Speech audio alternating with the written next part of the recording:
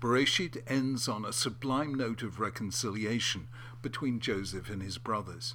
The brothers were afraid that he hadn't really forgiven them for selling him into slavery. They suspected that he was merely delaying his revenge until their father died. So after Jacob's death, they expressed their fear. But Joseph insisted. Don't be afraid. Am I in place of God? You intended to harm me, but God intended it for good, to accomplish what is now being done, the saving of many lives. So then, don't be afraid. I'll provide for you and your children. And he reassured them and spoke kindly to them.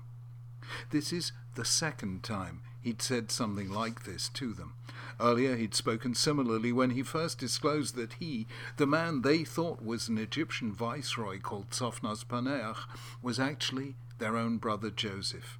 I am your brother Joseph, he said, the one you sold into Egypt. And now don't be distressed and don't be angry with yourselves for selling me here, because it was to save lives that God sent me ahead of you. For 2 years now there's been famine in the land, and for the next 5 years there'll be no ploughing or reaping. But God sent me ahead of you to preserve for you a remnant on earth and to save your lives by a great deliverance. So then, it wasn't you who sent me here, but God.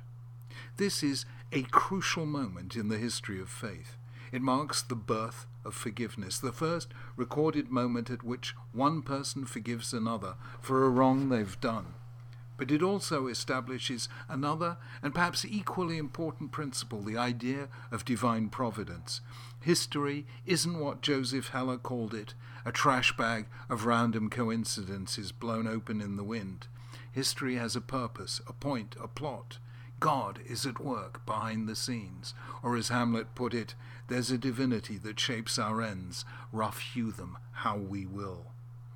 Joseph's greatness was that he sensed this. Nothing in his life, he now knew, had happened by accident.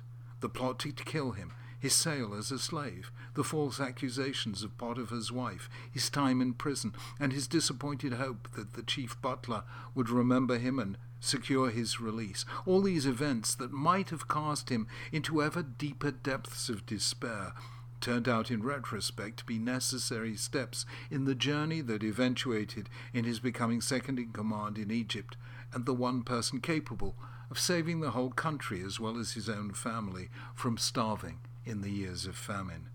Joseph had in double measure one of the necessary gifts of a leader, the ability to keep going despite opposition, envy, false accusation, and repeated setbacks. Every leader who stands for anything will face opposition. This may be a genuine conflict of interests. A leader elected to make society more equitable will almost certainly win the support of the poor and the antagonism of the rich. Someone elected to reduce the tax burden will do exactly the opposite. It can't be avoided. Politics without conflict is a contradiction in terms. Any leader elected to anything, or anyone more loved or gifted than others, will face envy. Rivals will say, why wasn't it me? That's what Korach thought about Moses and Aaron. It's what the brothers thought about Joseph when they saw that their father loved him more than them. It's what Antonio Salieri thought about the more gifted Mozart, at least according to Peter Schaffer's play Amadeus. As for false accusations, they've occurred often enough in history. Joan of Arc was accused of heresy and burned at the stake. A quarter century later, she was posthumously declared innocent by an official court of inquiry.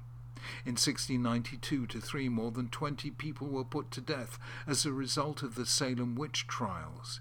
Years later, as their innocence began to be perceived, a priest present at the trials, John Hale, admitted, "Such was the darkness of that day that we walked in the clouds and could not see our way." The most famous false accusation of modern times was the trial of Alfred Dreyfus, a French officer of Jewish descent accused of being a German spy. The affair rocked France during the years 1894 and 1906 before Dreyfus was finally acquitted. Setbacks, as well, are a part of the life story of the most successful. J.K. Rowling's initial Harry Potter novel was rejected by the first 12 publishers she sent it to. Another writer of a book about children suffered 21 rejections. The book was called Lord of the Flies, and its author, William Golding, was eventually awarded the Nobel Prize for Literature.